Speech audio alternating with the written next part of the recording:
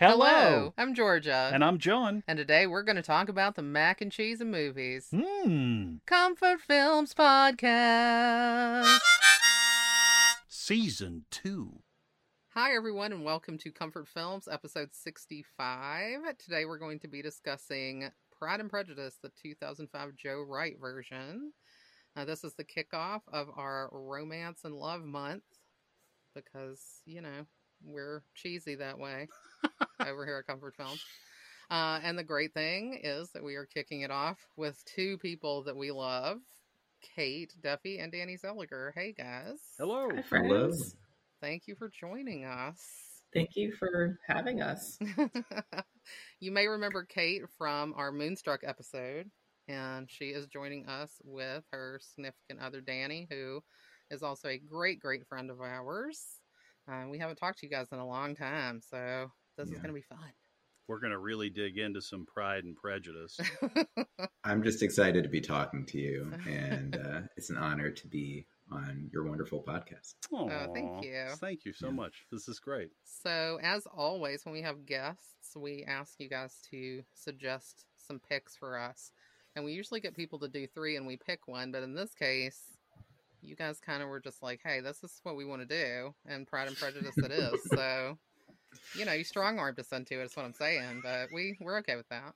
So, what is it about Pride and Prejudice that made you pick this as your comfort film choice? Well, we watch it all the time.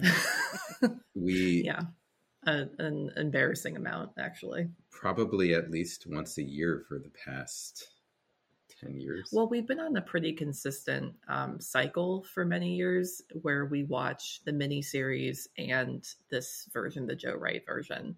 And we just sort of bounce back and forth. So I would say we watch both of them like once a year.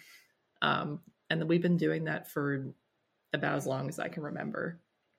If I had to sum up why it's a comfort film in one word, it would probably be the bonnets. It's definitely the bonnets. Yeah. Well, actually, I was thinking last night that this was one of the first movies that I really like. And it's weird because I was 14 when this movie came out, but this was like the first movie I really remember like being absolutely beside myself to see. And I think I saw it in theaters. I'm pretty sure it was like 5 times. Oh, wow. I saw it in theaters. Yeah. Because I already loved the miniseries, which came out in 95, I think. And obviously I was a small child when that was going on, but I remember watching it in middle school and in high school. And then when this film came out, I was just like, could not have been more excited. And I saw it a ridiculous amount of times in theaters. And I never expected that I would end up marrying someone who actually wants to watch Pride and Prejudice, maybe more than I do. So that's I feel like my 14-year-old self should be pretty happy. I came to it much later. You were already a big Jane Austen fan. Yes. And I wasn't that familiar with Jane Austen's work, but something about the movie is it's so romantic. I thought you were going to say something about the bonnets. The costumes are great. I want to be doing those jigs. I mean, part of it is I will admit that I just want to be living in that time period, in that social class, doing those dances. No, you you say that, but you would be fucking miserable. But you don't even like to dance, and every time we see this movie and we get to the ball scenes, you're like captivated because I know that you want to do those dances. I'd get down in the ballroom. Yeah. So you don't want to dance now, but you do want to go to like this formalized 30-minute dance that they like yes get up and do like a dance for 30 minutes in a line with these moves. What version of that do we have in our society other than the cha-cha slide and the hora? So yeah, I was gonna say when I was it's not as good.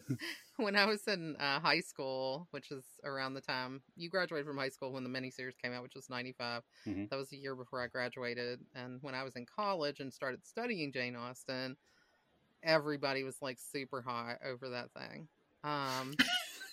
And I was too. I loved it.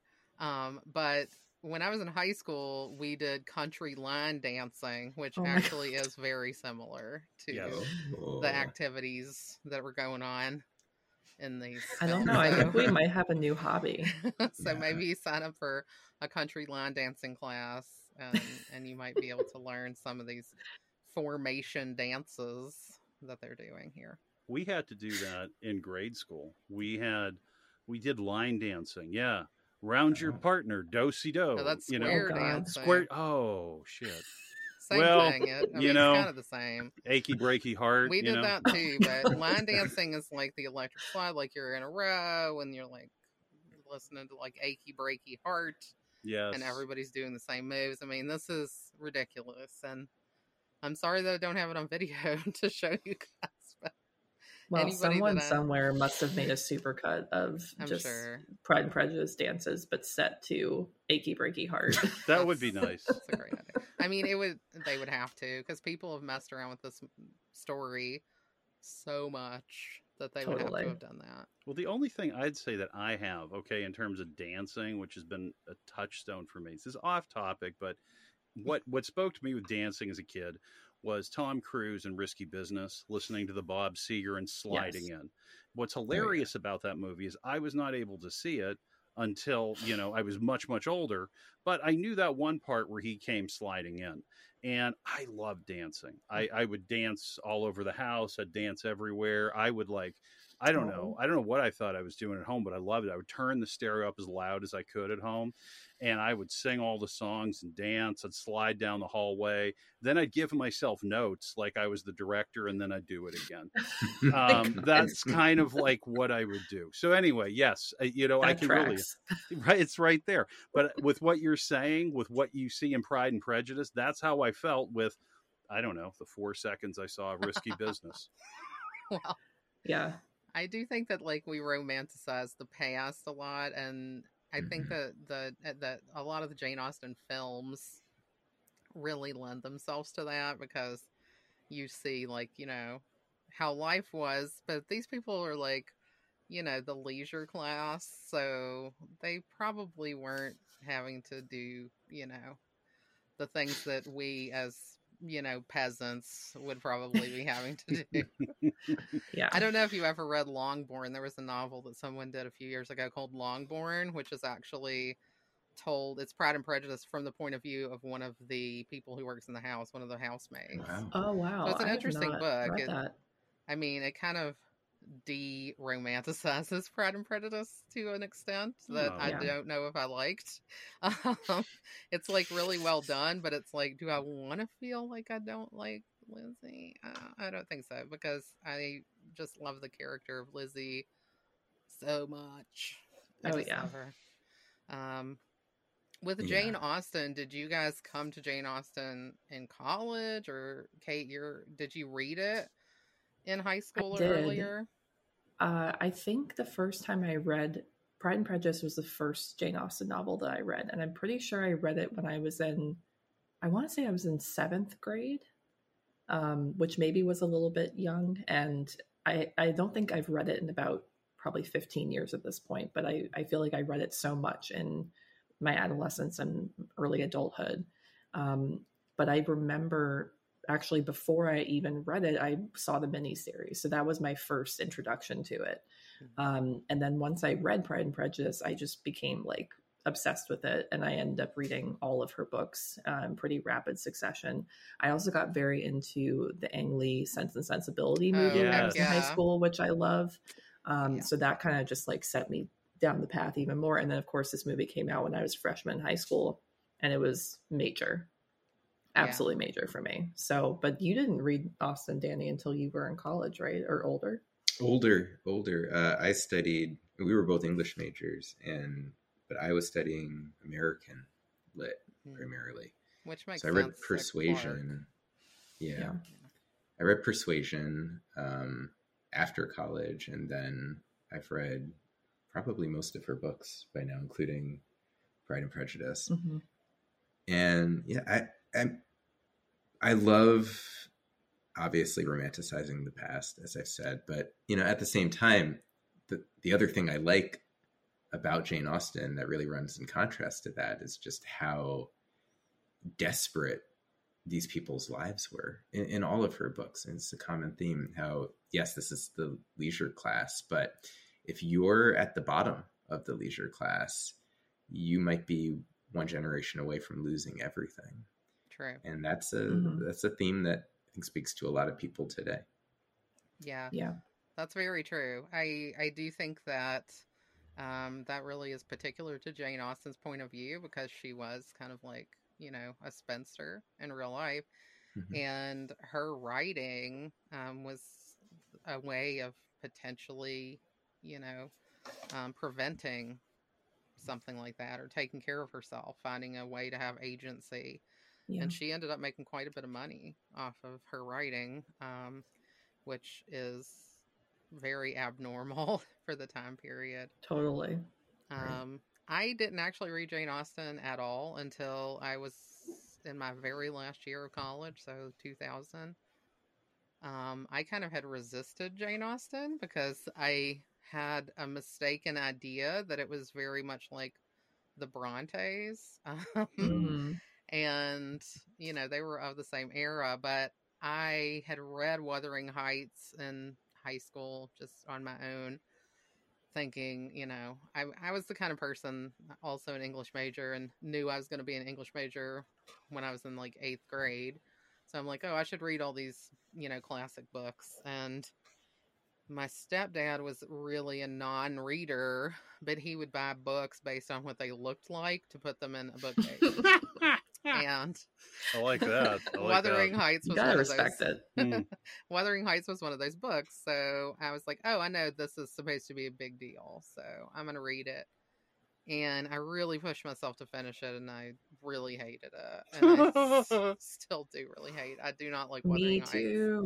Me too. My mom became an English teacher several years ago, and we were going through, you know, which novel she should have her students read, and I was like, absolutely do not make them read Wuthering Heights, please.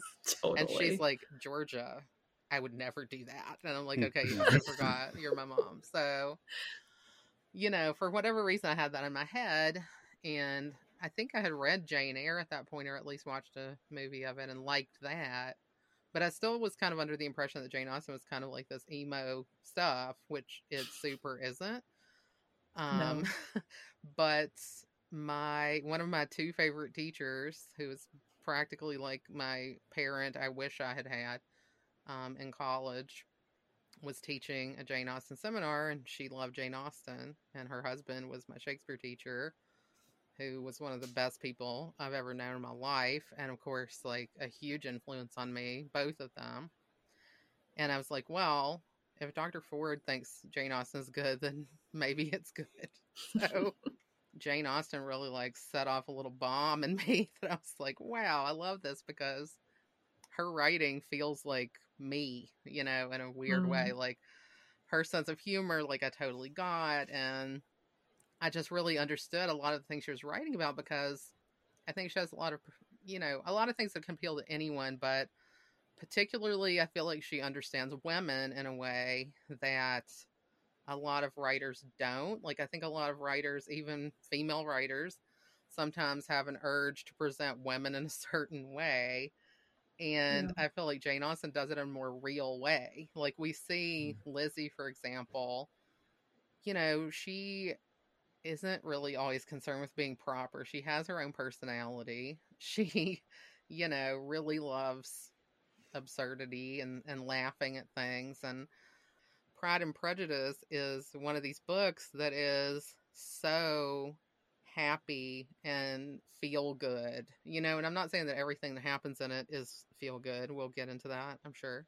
But overall, at least from the point of view of the Lizzie character, things could like really not turn out better in a way for Lizzie personally and for Jane. It's funny that you guys, you know, that we talked a little bit about that you also kind of watch Bridget Jones when you watch this as well, because that's based on this very much. I didn't actually realize that. I think I had seen Bridget Jones, or I'd read Bridget Jones' diary, and I didn't really think about that. But what is funny is the year that I took the Jane Austen seminar, I was laughing because in a lot of Jane Austen books, men are very scarce. That is not the case in Pride and Prejudice. There are dudes hanging off of every tree. I mean, they're everywhere, and they're a problem. Yeah. Yes. Those soldiers need to get out of Meryton. They do. But I made a joke in that class. I was like, somebody should do a modern adaptation of this and play It's Raining Men. Oh my god! And like Bridget Jones came out the next year. They did, and it has that song in it. And I was like, hey, that was my idea. Yeah. I love that. And we actually just watched Bridget Jones. Like it's part of our Pride and Prejudice rotation with absolutely. the BBC miniseries. I should have said that we do throw that in as well, because I consider that part of the trifecta. I think it's really a sequel. I mean, it has Colin Firth as Mr. Darcy. Yeah, I can't even believe they got him for it. Yeah, I thought that was and he kills it. Yeah, he's perfect. That's him in real life, as far as I'm concerned. If he didn't act like that in real life, I'll be mad. Yeah, I agree. For me, it was like I really came late to a lot of this stuff. I was the type of kid that was really interested in S.E. Hinton. I really liked reading like The Outsiders and Rumblefish, and I really got caught up in these kind of like iconic characters that all seemed to be like somehow a spin-off of like Marlon Brando's The Wild One. Those were kind of the stories that I always wanted. I always wanted like, you know, the outside people. Like I loved Pretty in Pink, you know what I mean? Because we had the people on the other side of the tracks. And for me, I just never really had a fantastic exposure to this type of literature when I was younger, because my father, you know, was very well read and a lot of his recommendations were fantastic. However, two of his very high recommendations happened to be Wuthering Heights and Ethan Frome, bro. So it's exactly. So I was like, that would have made me want to stop reading. Like no one wants that. No, I would have just said, "Take my eyes, please. I don't want those." I was like, "Keep your pickle dish, old man." You know what I mean? Like, so it was. That wasn't really happening. And then, you know, he also did a very good thing for me, which was he really exposed me to a lot of great things on television. We watched a lot of, you know, public television. We watched a lot of BBC programming, and it was very good stuff. We watched nature shows. He did his best to try to give me like this really well-rounded education.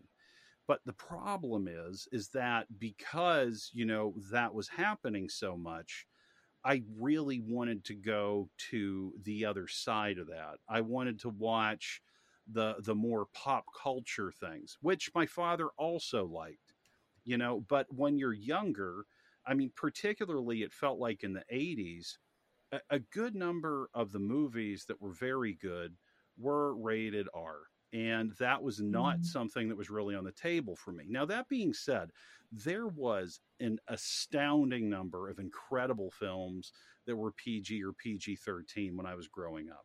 So I don't want to say I didn't have access to wonderful things like Indiana Jones or Back to the Future or Ghostbusters or Pretty in Pink or, you know, any of these things, any of the great, like, John Candy movies, like, you know, The Great Outdoors and Uncle Buck, and, you know, so there was a lot of fun that I had, but I was very resistant to coming over to things that, in my opinion, kind of felt like work. It didn't feel like I was relaxing. And also, again, you know, in the back of my head, I've got Wuthering Heights, Ethan Frome. You and I were really scarred and stained by Wuthering Heights. They were. Well, Me too. It did a number on a lot of people. It stinks. I mean, and then it was like my old man really pulled me out of one, okay? I was supposed to read Lord of the Flies. I didn't do it. And I had to do a paper. Yeah. You didn't miss anything. Right. My dad wrote the paper. Thanks, Dad. You know, it just totally bailed me out of that. He was like, I'm going to save you from this one. Yeah, it's like a tradition. Like my brothers had. Danny's a teacher, though, so he's going to frown on this. No, he'll understand. It's a family thing. It's like. Shame. Damn you. Like my brothers had situations where they didn't do the work. And I was like, all right, here we go. You know what I mean? It was like, here's one from, you know, the old man through me to you. Here we go. And so it's like, I get it. And, you know, I was actually in Pride and Prejudice. I was in the play in high school, and I was Mr. Bennett because I'd been an old man Wow. since I could walk.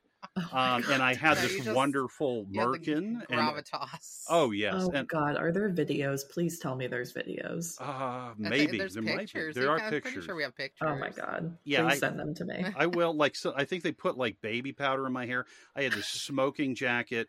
Now, here's my the other God. thing. Like, now this is so unlike me. I didn't actually read the whole play. I just read the scenes that I was in. Okay. And like one day I remember I saw like a run through really late, and I was like, holy shit. Okay. There's a lot going on in this play. My entire performance was actually like this again. This is the 80s, ladies and gentlemen.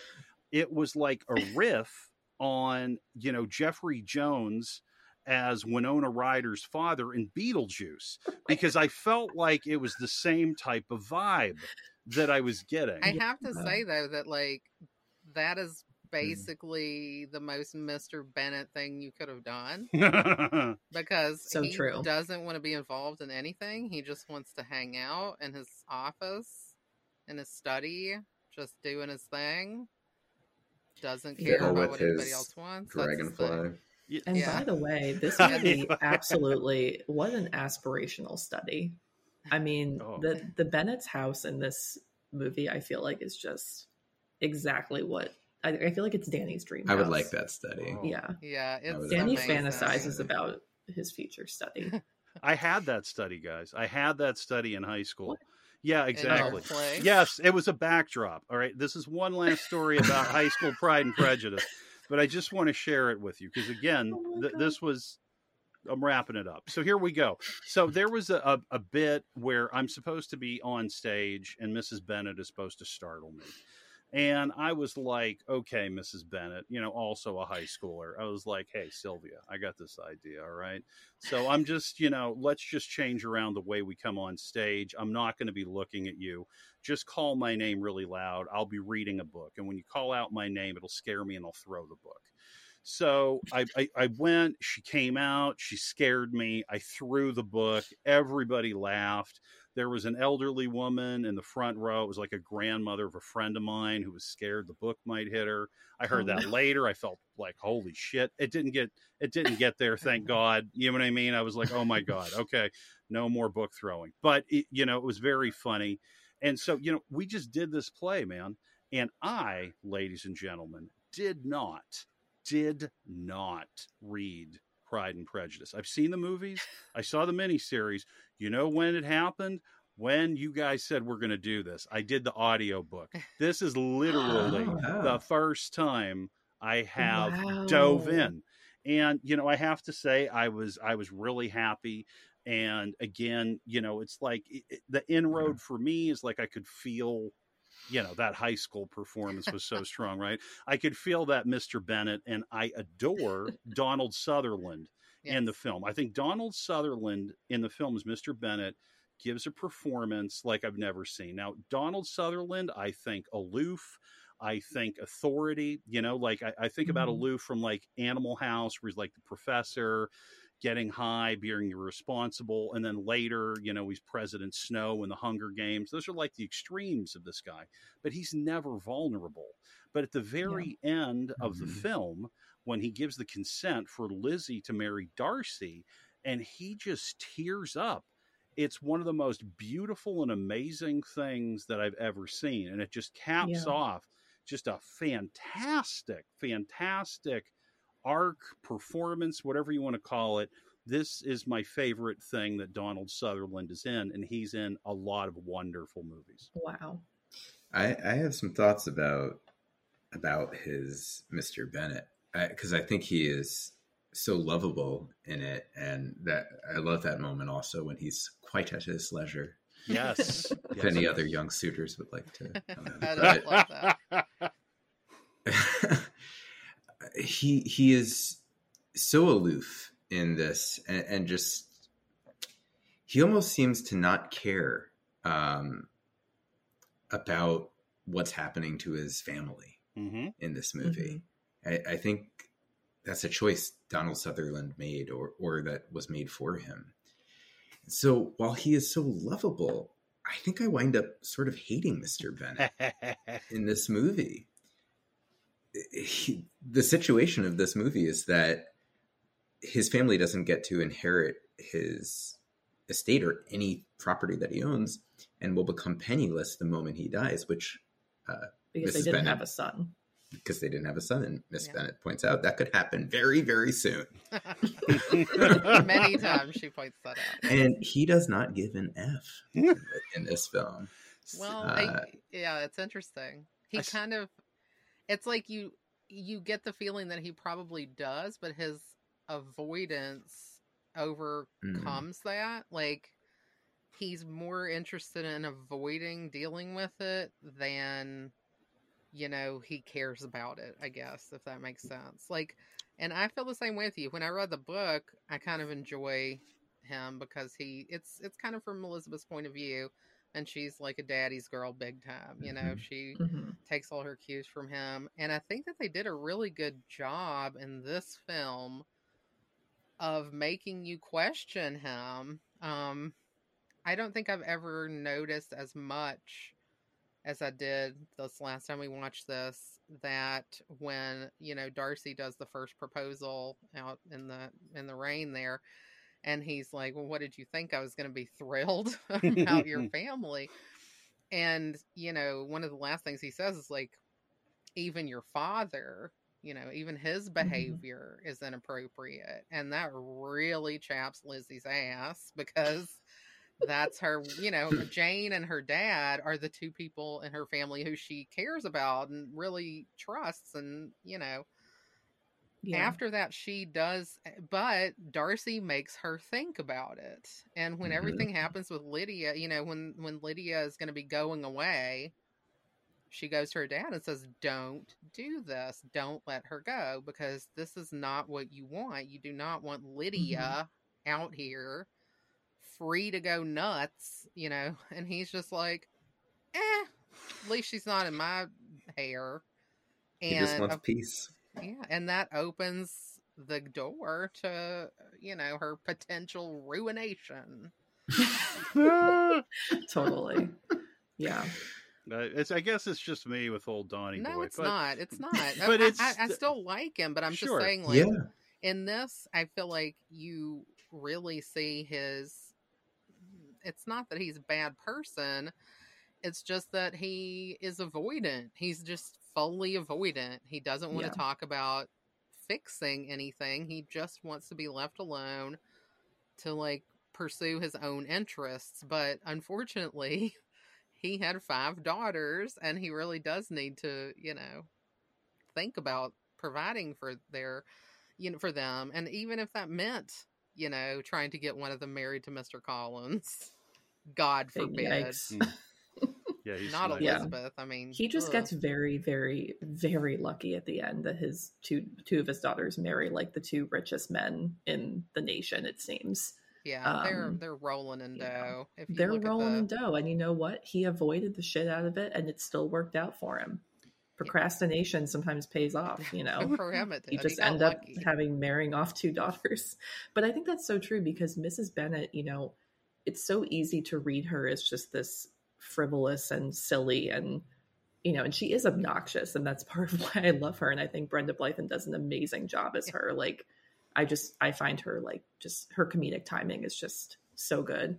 But really, like, I mean, Mrs. Bennett is just a desperate woman, and, like, she is busting her ass for her daughters. Like, she may be annoying, but, like, she understands that there's work to do, and you got to store the nuts before winter or whatever. Like, she's trying to, like, really make this happen, because she really knows how big of a deal this is. And I think you're totally right, Georgia. I read him, Mr. Bennett, as just completely avoidant and almost like depressed.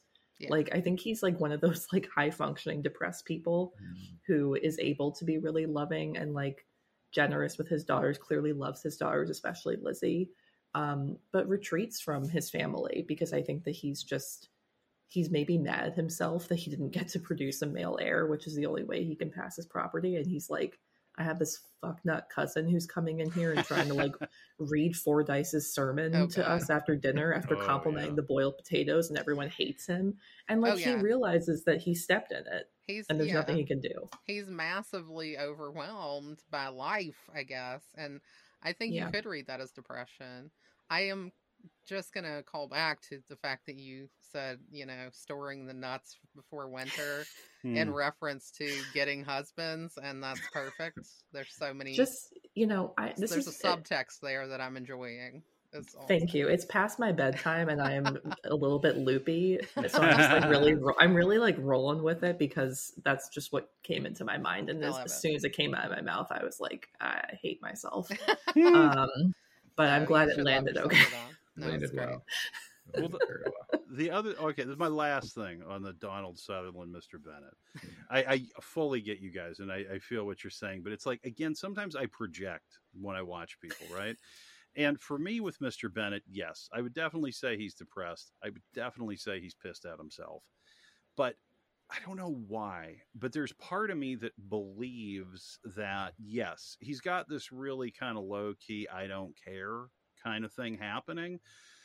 But I feel like it masks the fact that he does care and he is doing things. Like, you know, we have the bit at the beginning where he's talking, you know, with the family about, you know, it's like, oh, we've got Mr. Bingley, we got a new man in town, and, you know, we got to set it up to, you know, go over there and check it out. And he just kind of screws with her, and he's like, oh yeah, I got it figured out.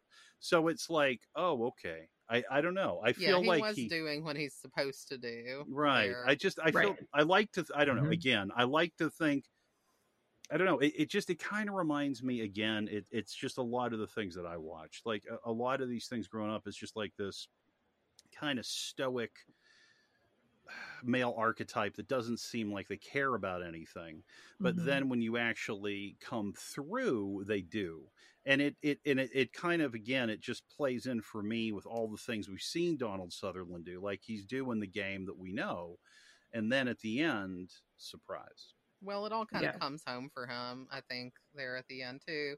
I mean, the whole situation with Lydia really does kind of, I guess, kind of shock him out of his complacency. You know, he's forced to leave to try to go take care of this. And of course, he really can't.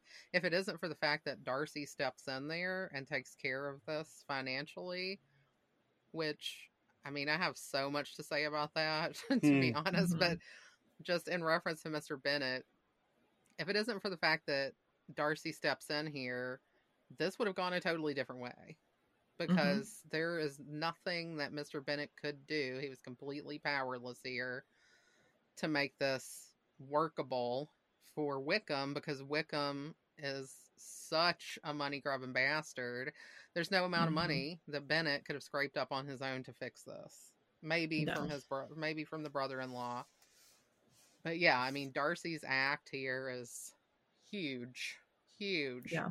Not only is that huge, but then the fact that he still comes back and says, you know, he loves Elizabeth and wants to marry her, when, like, not only is he marrying somebody who has no fortune, but he's also forcing himself to be Mr. Wickham's brother now for life. Oh God, that's so true. I didn't even think about that. Yeah, I didn't either. I just thought about it today. And I was wild. Dang, that is a mess right there. Because we know how much he dislikes Wickham. And I know he sent him off to Newcastle or whatever. I don't think they're getting together for Michaelmas. I don't think so either. No they're not going to be like hitting the grog at Christmas or something. I think they're going to be icy at best. But yeah, that's so true.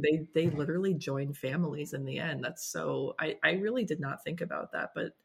I mean, I think that this Wickham in this movie is just such a little like smarmy turd. And he just like nails it. I think Rupert Friend is the actor who plays him, and he's great. And, you know, I obviously, like, because I watched the miniseries first, Colin Firth was always in my mind as Mr. Darcy. And so, you know, when I saw this movie and to this day, I mean, I think Matthew Macfadyen is amazing as Mr. Darcy. And I think that he completely nails the awkwardness of him in a way that is so palpable. It's like painful to watch at times. You know, and I think that that's his gift as him, is that he's just able to like make you cringe because the awkwardness is so visceral. And in the end, I mean, he ends up, you know, kind of showing his romantic side more, but it's so astounding to me that he just like everything works out for him in the end, because he biffs it. Like, it's just, he walks into that ball and it's like, oh man, how do you come back from that? Oh, You know, man, like yeah. that shot when they're when Lizzie and Charlotte are under the bleachers and like watching him just say that she's ugly, which like, have you seen Keira Knightley? Like, what are you talking about? But you know, I think there's even a shot before that. The first time he makes eye contact with Lizzie in this film, I think he's already actually attracted to her. Yes. And I think he's saying that in this film to Mr. Bingley, just to kind of dunk on these country bumpkins. Well, maybe I don't also think it has anything to do with Lizzie. Even to convince himself that he doesn't. Yeah. You know, like, I don't know. I think everybody has one of these things happen to them. I mean, we're old and married at this point, so probably not as much. But like when you were younger, that you find someone attractive and you're like, God almighty, why do I find this person attractive? Because, you know, you don't want to. And I mean, that's the thing with Darcy. Like, he is so protective of himself, and so afraid of vulnerability in any way, but also walking around like with his skin on inside out at the same time. Like, he's so sensitive and so afraid of being sensitive that, you know, I think the fact that he is stirred by this girl is like, he's like, I gotta lock this down like immediately. Like, I cannot let myself go there. Totally. For so many reasons, but mostly, and not just because it's country and whatever, but mostly because he just can't go there. Like, he knows he can't go there. I mean, he's a guy who is so bound by all of his duty.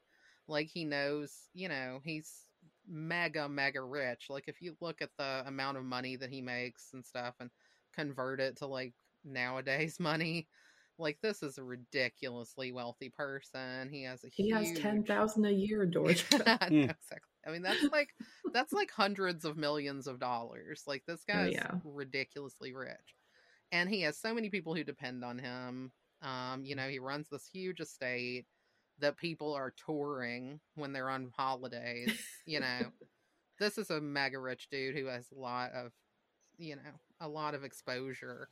So he feels very responsible for a lot of things, and, you know, can't be himself or can't be comfortable. I mean, he's the most uncomfortable person. I think you're so right about Matthew Macfadyen, because whereas Colin Firth kind of has like this natural Darcy-ness of, you know, being kind of seeming like he's kind of a little too high and mighty and, you know, kind of feels like he thinks highly of himself. Matthew Macfadyen just seems like so anxious, socially anxious, and ill, you know, suited to be in this society. He does such a good job, and that's just a Matthew Macfadyen thing. I don't know if you guys have seen Succession, but we haven't actually. He's on that as this character Tom Wambsgans, and he just won an Emmy for that, I think, which is pretty huge because the acting on the show is insane, and to be sticking out in the company of people like Brian Cox and Jeremy Strong is pretty huge. But yeah, that's how good he is, and it's kind of almost a similar kind of thing. Like, he is just in the situation where he's, you know, uncomfortable at all times, and Matthew Macfadyen is like such a pro at that. Yeah, he's excellent.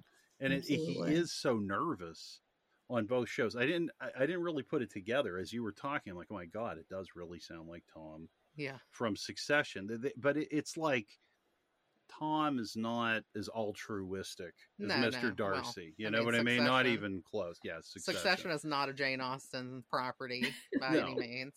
It's way more Shakespearean. dark Shakespeare time. It's like Mr. Darcy. It's like Bonnie Tyler wrote "Holding Out for a Hero" for Mr. Darcy, because he just rolls into town and he fixes everything, like everything. Yeah. You're like, wow. Yeah. I didn't understand again just how much this person did to make everything good. Yeah, and he keeps doing it because Wickham just keeps popping up and being the worst. Yeah. Mhm. And Darcy keeps having to pop up and fix it, going back behind him and sweeping it up.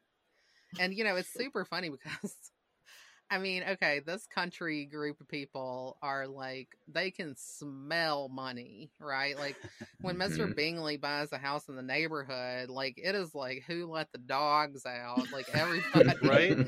is like running after this guy. Like, Mrs. Bennet is like out of control over Bingley. She's frothing at the mouth. Yes. When they're at this party, she's just like, oh, Jane is the prettiest. Like, oh, he danced with Charlotte Lucas. It's too bad she's not handsome. Says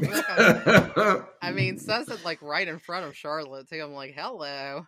Charlotte gets her in the end, but it's cool. That's right. True. But, so true. Yeah. Charlotte will be turning her out of her own home. Exactly. And at that point, things are pretty dire, so we don't know that, things are going to work out for Jane then. But, people are getting crazy. But it just shows you how cringe Darcy is, that they know how much money he makes, and they still are like, oh, we hate this guy. We do not like, he needs to go. Bingley, I love him. Darcy, get out of here. They don't care how much money he has. He is not...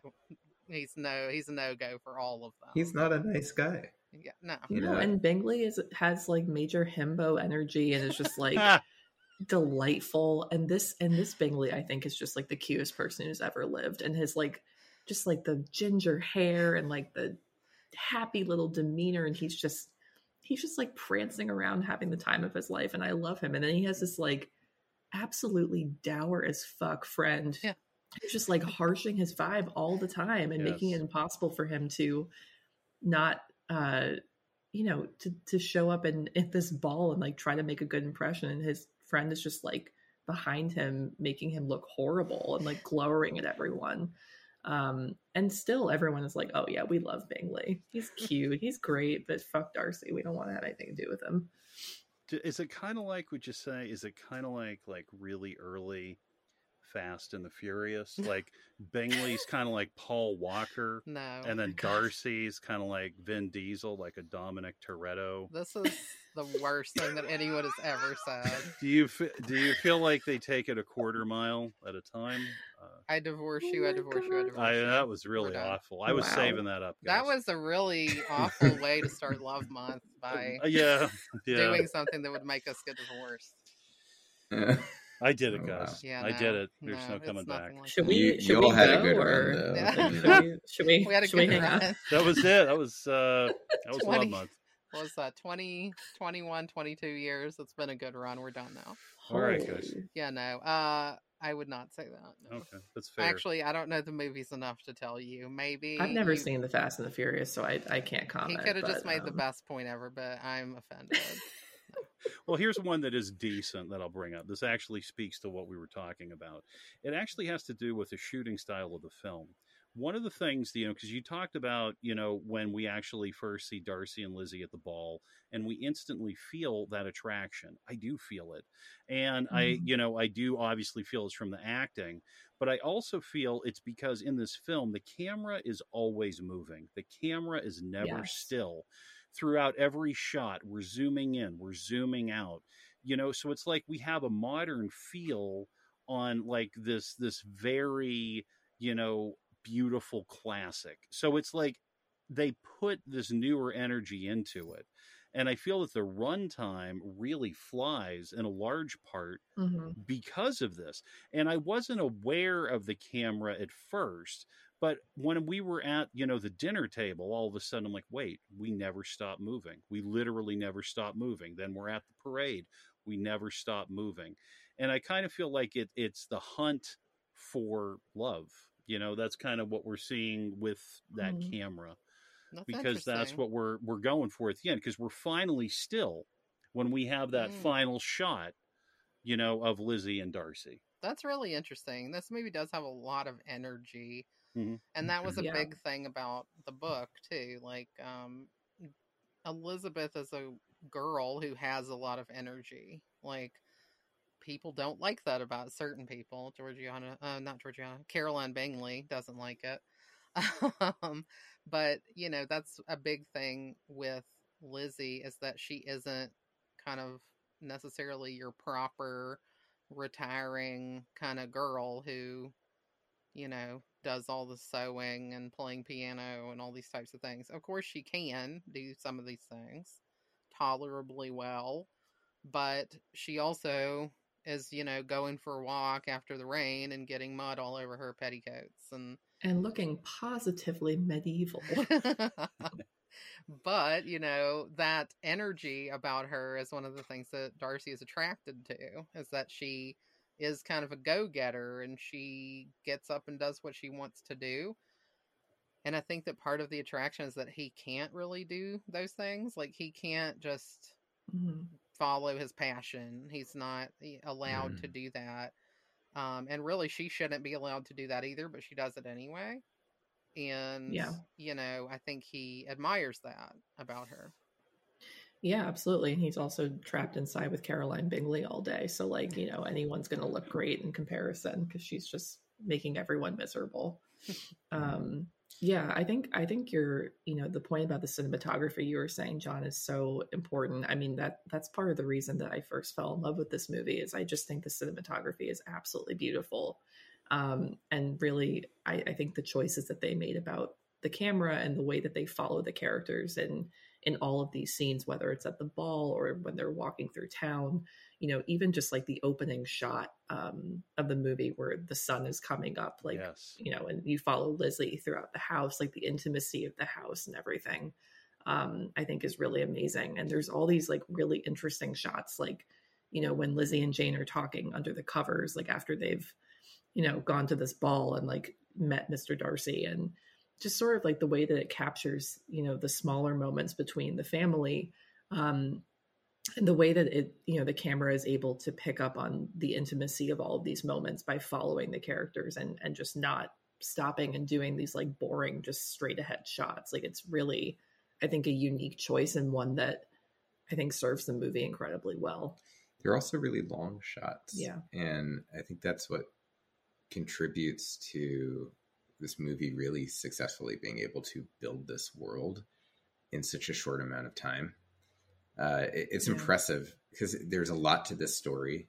They move very quickly, but I think the cinematography is part of what allows us to feel right from the very beginning of the movie that we have an understanding of their house, and we've walked through the whole thing. It's these very long shots that are gorgeous. And then there are the occasional still moments, but they really stand out because of that, and they're painted almost. They're like a painting. Like the wide shots that we get when we see how small the character is. Yeah. Incredible.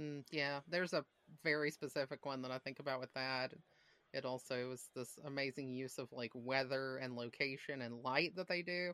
As after, you know, Darcy does the first proposal and they have this real fight, which honestly reads almost a little too modern in a way. Like, these two people are fighting with each other, like the way that, you know, you would expect now. Like, it you know, they're taken out of themselves in this argument, and after it's over, like it zooms back to like this wide shot where, you know, Lizzie is standing in that beautiful thing, whatever it is. It's like a gazebo or something, and it's raining all around her, and she's just so tiny in there, and it just makes you see how tiny she is in the grand scheme of things, but also how powerful she is at the same time, because you know, this is a girl who has pretty much nothing. She's been told that straight up by Mr. Collins, and she has just been offered like a way out by, you know, the richest man in the world for all intents and purposes. And she said, no, I'm not going to do that because I would have to, basically I would have to not be me in order to do that. And she says, no, it's more important for me to be me, which isn't a smart decision. Like, she's not making a smart decision, but this is the second time she's made a not smart decision because, but it's a true decision. Yeah, but an important one. She has to be herself. She has to be true to herself, or she has even less than nothing. I think that in a way that's kind of a big thing about Lizzie, is that she knows what her situation is, but she also knows who she is, and that's what she can hold on to even in every bad situation she runs into, is she still has like this core of who she is and who she has to be. I think that's kind of what you end up loving about her, because she's a heroine that you really do love. Like, if you've, at this point, Sense and Sensibility had come out, and I really liked that book as well, but I have to say, I think that the Emma Thompson, Kate Winslet movie by Ang Lee improves on the book a bit. I think that Pride and Prejudice is probably Jane Austen's first fully realized book. And then I don't feel that she hits that height again until Persuasion. Those to me are her two perfect books. Yeah. Not that there's anything wrong with Emma or Sense and Sensibility, really, but they just aren't what Pride and Prejudice is. But the thing is that Lizzie is so likable because of who she is, and her refusal to compromise that. And I think Keira Knightley, I wasn't sure when I saw this movie if I was going to like it or not. I didn't see this until maybe 2 or 3 years ago. I didn't see, I did not see this when it came out. I was a bit resistant to it. I was like, I don't think I'm going to like it that much. So I went to the movies by myself to see this? Somebody did. Maybe you went with somebody else. You didn't go with me. Yeah, I saw it in the movie theater. Yeah. I wasn't interested. I, at the time, felt like I knew, I had seen the good Pride and Prejudice and I was done. Because, like, the miniseries to me, that was like it. I was like, no, there's no way. It can't be better than I'm not going. I didn't see the miniseries till later, but I mean, yes, it's uniformly excellent. I mean, with Pride... this is too. This is just a different, it's the same story, and that's kind of the complaints that I've seen. Like, when we looked this up and saw like the Rotten Tomatoes ratings and stuff, and the biggest complaints about this were, I've seen this movie several times. I've seen this story too many times. I'm like, shut up, please stop. I mean, what does that have to do with anything? You have to take it on its own merit, which are very high. But and it took me a long time to do that myself. But the interpretations of the characters are so different that it almost becomes a different story in some ways. And Lizzie is maybe the most different. I agree. Of any of them. Jennifer L. is so much more reserved. She's fantastic. But Keira Knightley brings an energy and also maybe an anachronistic vulnerability to the character. And I think you're right. Like that fight between Darcy and Elizabeth is completely anachronistic, right? That wouldn't have happened then. And in the BBC, maybe just as a result of them having 4 really long episodes that they can draw this out of, or 6. How many is it? I think it is 6, actually. They can really explore more nuance by having a longer scene. And here, though, I think we really get a sense of how much these characters need to fight and how much is on the line for them. And it's maybe a little bit modernized to a fault, but it's also more exciting. Yeah, I don't think it's a fault. I think it's just a different take, and I think that Keira Knightley's performance is more emotional. A good example for me would be when, Darcy says, that he doesn't think she's pretty enough or whatever, and she overhears this. I don't think before I realized how much that hurt Lizzie, or I don't think it was played as hurting Lizzie. And in this, it hurts her. She is hurt by this. And she does immediately kind of shake it off and act like, oh yeah, whatever, and really plays it off and even throws it back in his face, like in this big mic drop moment later. But, I think that we see her be hurt more and we see her have more emotion. And I do think that part of that is really good point that you brought up, that they kind of have to establish a lot of this a lot quicker. Because this is a long book, a long story. If you try to put in every detail of this book into a movie, it's going to be long, like that miniseries. But if you're trying to condense this into like 2 hours, it's going to take some intensity that they do bring in here in a good way. Another thing I really like about Keira Knightley's Lizzie is how her faults are really on display. She's almost more childish. And all the things that we really love about her are also at an extreme. They are her biggest faults. Her sense of self is also her having too much pride and too much prejudice, dare I say. Actually, I think that's something that's true about all the characters in this story, that, or at least for a lot of them, the things that make them really lovable are also sort of faults, right? Bingley is, sort of a doofus, but he's really nice. Darcy is not very nice, but he's kind. And, he is maybe a little taciturn. He can be kind of cruel, but it comes from this sense of being protective and wanting to do the right thing the way he knows how to do it. Jane is really, really modest, but maybe she doesn't know how to show her emotions. Yeah, definitely. Yeah, I think that's a really astute observation. And I also think Mr. Collins in this film version, he seems like a serial killer. He is horrifying to me. That could just be the Tom Hollander of it all. Tom Hollander does terrify me literally in anything that he's in. I'm going to be very frank. Some people just have, that for me, that like I immediately have that reaction. Like I see Ian Holm, you're evil. Like, and it's just like, Tom Hollander, you are going to murder me tonight.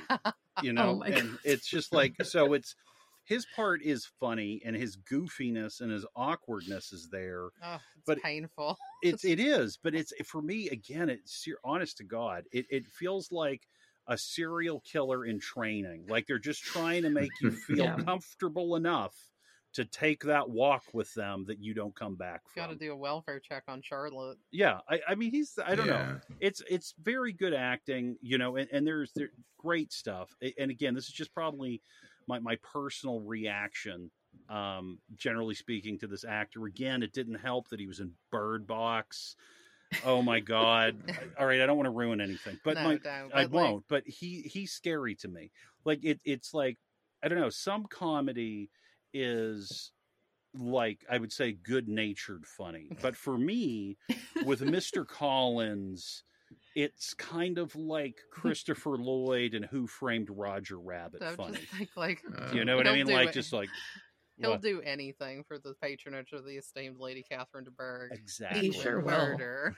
It's a new spinoff.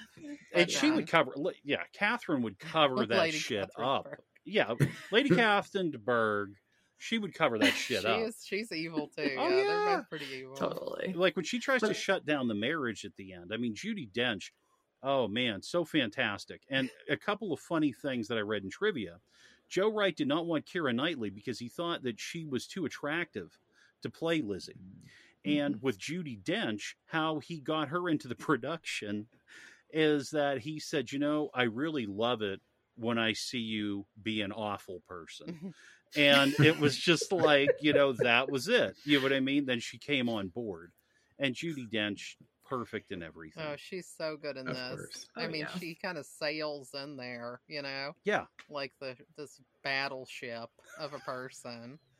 And Totally. it's perfect. I mean, I And this is couldn't her imagine it wheelhouse better. too, Oh, you know, as a character actor, this is like what she does, and she does it flawlessly. You know, her Lady Catherine, it's so hard not to compare the miniseries because there are a lot of choices I think this film makes that are really interesting. And, you know, I think that obviously Lady Catherine is less fleshed out for a lot of reasons in this movie, just because it's shorter and there's less screen time for her.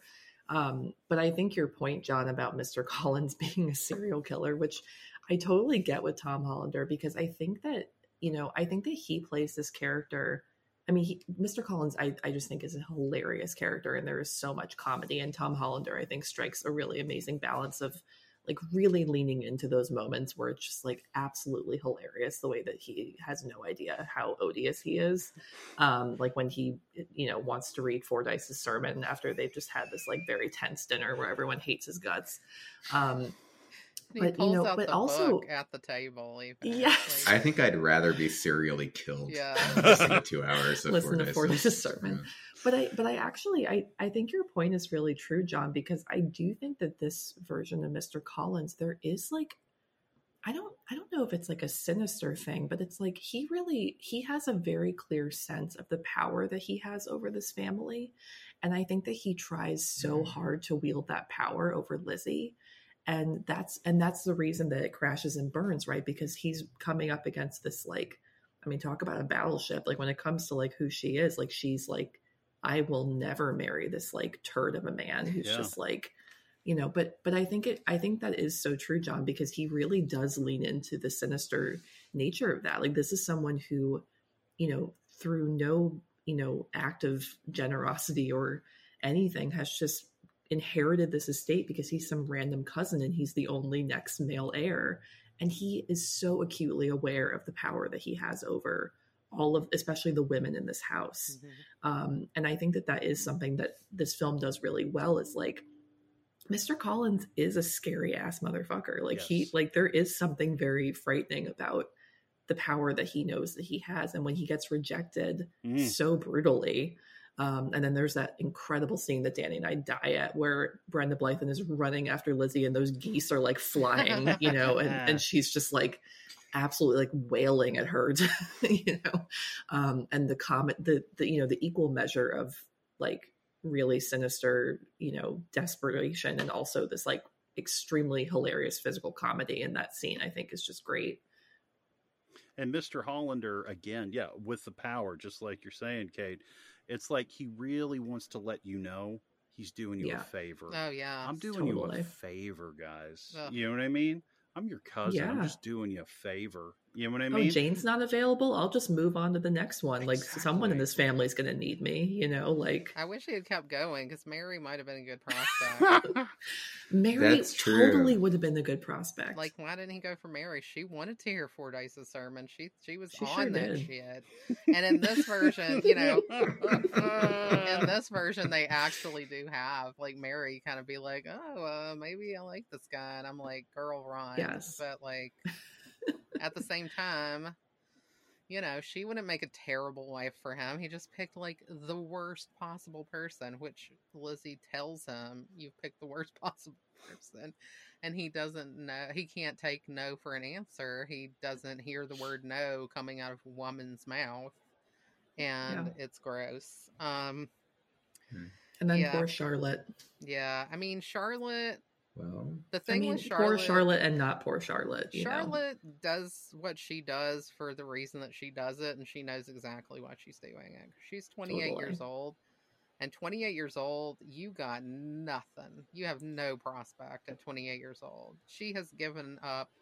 She has given up so long ago that she probably doesn't even barely remember giving up. Like, 28 is old back then. I mean, being that age and unmarried then was like, you might as well have been dead. It's like, there was like, what point is there to your life if you're not married with children at that point? Yeah. And I think she is so acutely aware of, this is a very pragmatic thing for her. Like, she knows that she's going to have protection. She's going to be, you know, out of her parents' home, not a burden on them anymore.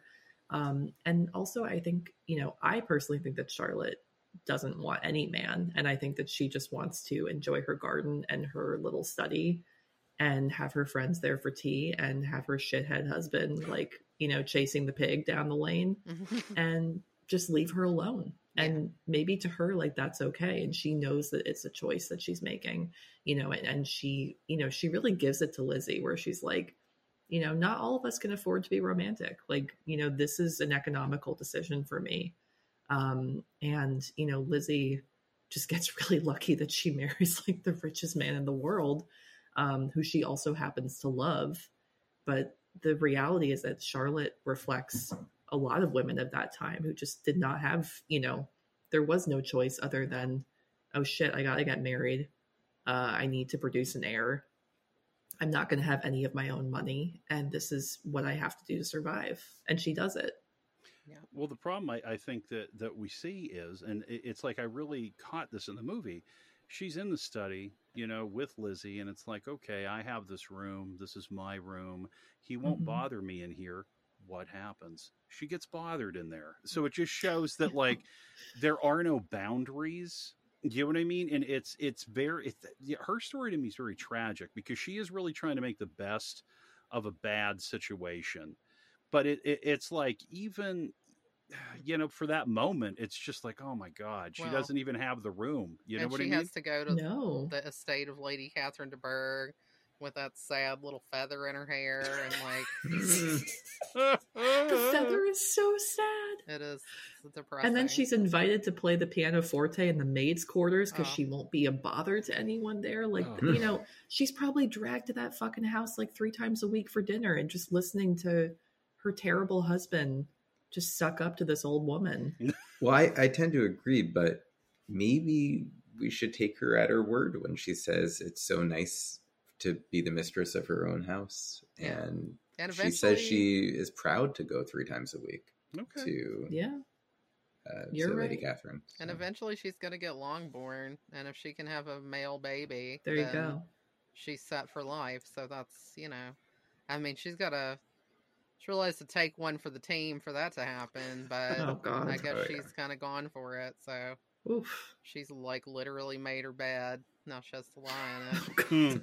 But, you know, I mean, I understand. Bleak, Georgia. It is. That just shows you how hard it was to be a woman back then. Hello. But yeah, hopefully it all works out for Charlotte. There's like a lot of novels that kind of do the after Pride and Prejudice, kind of picking up the story where it left off. So I've read like one of those. And I don't think I loved it, but I think like everything was going good for Charlotte. So I think everybody knows how bad it is and tries to do something good for Charlotte. I mean, Mr. Collins is, you know, he's such a manipulative person. And I think it's easy to see him as like a clown or a buffoon, but he is also like super manipulative because he's coming here in the guise of being magnanimous to this family that he's, you know, he needs to get married to serve as an example for the parish or bullshit, whatever. But Lady Catherine told him to. Yeah, Lady Catherine said get married. Yeah. That's his sponsor. She was probably sniffing around her daughter and she's like, go get married. Poor Anne. So, poor sickly Anne. So, you know, he goes to this place and says, oh, you know, I'm gonna be so magnanimous and marry one of you. And, you know, it's all under the guise of helping them out. Yeah. But it's really just to make himself seem, you know, who else is he gonna get? Like, he doesn't have people lining up to marry his sad ass. You know? No. And he already has the inheritance, so he doesn't need a wife, I mean, he doesn't technically need it. I feel like he thinks that he can go here and say that he's doing it for them and just get a free wife without having to do anything. Free wife. Like, and it's just like, okay, I'm just gonna pick one of these. It's like he's going to the grocery store. It's just like, come for the boiled potatoes, stay for the free wife. I mean, that's kind of what he treats it like. It's just like he feels so entitled to these women. Yeah, absolutely. To pick one, and Mrs. Bennet, doesn't dissuade him from that. Because she's trying to secure her future and her children's future. But, I just think it's a good thing that, in a way, Lizzie's dad failed to be a good dad at that moment and instead agreed with her. And, has that funny thing Absolutely. Of, from this day forward, you have to be a stranger to one of your parents because your mother won't see you if you don't marry him, and I won't see you if you do. It's a great line. It's so good. Yeah. What I've got here is I feel like I really feel like Mr. Collins is the type of guy that's like in secret, kind of like an aspiring DJ, and he wants you to like catch his set. You know what I mean? And he just kind of puts on shades and a hat so you can't tell. Oh, no. Yeah, that's what I think. Well, that's kind of like the male version of Mary, right? Because Mary just wants to go to all the parties and play piano and sing. And she could lay down the beats. Yeah. Oh, wow. That would have been good. That's what I'm telling you. He should have gone for Mary. Things would have worked out a lot different. Oh, no. So, yeah, that was my great addition. So, do you guys have, I know we've talked about quite a few, do you have a favorite scene in Pride and Prejudice? Oh, I'm probably going to regret my choice right off the bat. I really like when they take a turn about the room. Yes. Now that I have a 2-year-old, I actually take a turn about the room quite frequently with her. We're never not taking turns about the room. I love the concept that that's a thing that one could choose to do. Come, let's take a turn about the room. What the hell else are you going to do? You're like in high society and you're wearing these fucking corsets. You can't breathe. And you basically have to be standing at all times because sitting is excruciating. So like, you're going to take a turn about the room because like literally what else are you going to do? It's not dinner time. Cocktail hour hasn't started yet. It's after tea time. You're watching Mr. Darcy write a letter. You're trying to flirt. It's not working. All you're going to do is take a turn about the room. Yeah. Right? I mean, what else is there? It's such a great scene because it does build these characters really well. Like it fleshes them out so much. And it also really drives forward the relationship or the budding relationship between Lizzie and Darcy. And it shows you that he is smart and he is sharp. In a way that you didn't necessarily get to see before because he's starting to become more comfortable talking to her and kind of even like being flirtatious, which he barely can even muster, but he manages it. It's painful. And, I think that he's able to do it because he's so like absolutely irritated to death by Caroline Bingley, who just doesn't shut up ever. No. Oh, you write so quickly. Yeah, no, I don't. I write slow. Oh, can you tell your sister this? And he's like, why don't you tell? She always has to have something to say, and he's just so uninterested. But then he actually like manages to kind of say something clever, about. Yep. Mm-hmm. I think that he says there's two things that they could be doing by taking a turn about the room, and him joining them would ruin either one. Either they're walking around to be seen, in which case he can see them much better when he's sitting down, or they're telling secrets, and they wouldn't be able to tell secrets if he was there. So that's actually almost funny. Like Mr. Darcy almost made a joke. Everybody he clapped. Almost flirted. He almost made a joke. Yeah, I love that scene as well, and I also I'm very partial to the scene after that where. All the remaining Bennets show up at Netherfield Hall and, the footman comes in and says, a Mrs. Bennet, a Miss Bennet, a Miss Bennet, and a Miss Bennet. And they all just like sigh onto the couch and they're in these like ridiculous, colorful outfits. And then Mary's just like an all black, and looks like she's going to a funeral. She's like Johnny Cash, like rolling in with the rest of them are in like pastels. And, they just proceed to embarrass the shit out of everyone. It's horrible. Yeah, that's so cringy. I love any scene in this movie where women are flitting about trying to, like, you know, make something happen. Like, you know, towards the end where Bingley finally comes over to propose to Jane and they're frantically trying to, like, you know, pretend to be just like they've been sitting and, you know, reading in elegant positions, and they're throwing ribbons through the air and, like, you know, shoving drawers aside. And then, you know, they open the doors and they're all just like perfectly still, like they've been there the whole time. You know, and all of these airs that they're putting on, but it's real. Like, the urgency is real. And it's so silly, but at the same time, like, you know, like we've been saying, this is kind of life or death for them, and they have to make these things work.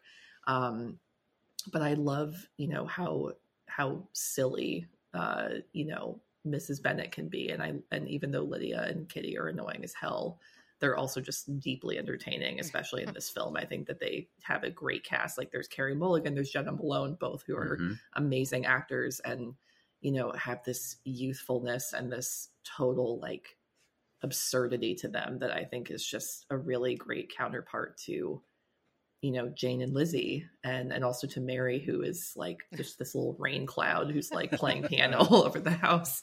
But I find those scenes to be like, you know, any scene where all of them are sort of like clamoring through this big house and you're seeing the intimacy and the small moments there. That to me is really what sticks out the most. I would actually like to just quickly change my favorite scene. I think my favorite scene is when it's just a little moment when Mr. Darcy is helping Mr. Bingley get ready to propose. Oh, yes. I love that scene. I love that. It's not in the book. They add it. It's absolutely perfect. And then there's a moment when he says, Mr. Bingley says, "Hello, Miss Bennet." And Mr. Darcy, in his deepest Matthew Macfadyen voice, he says, "Mr. Bingley." It's just so like bad. acting out this proposal. Role-playing game.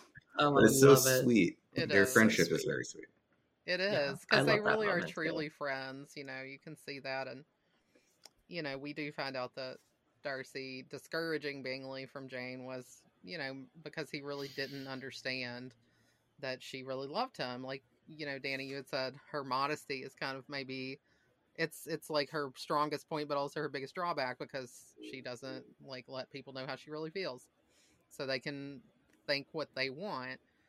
But, you know, as soon as he finds out that that was not the case, that he was wrong, he immediately starts trying to fix it, which I think is different than different than Elizabeth, because Elizabeth with Wickham is really working with confirmation bias for quite a while.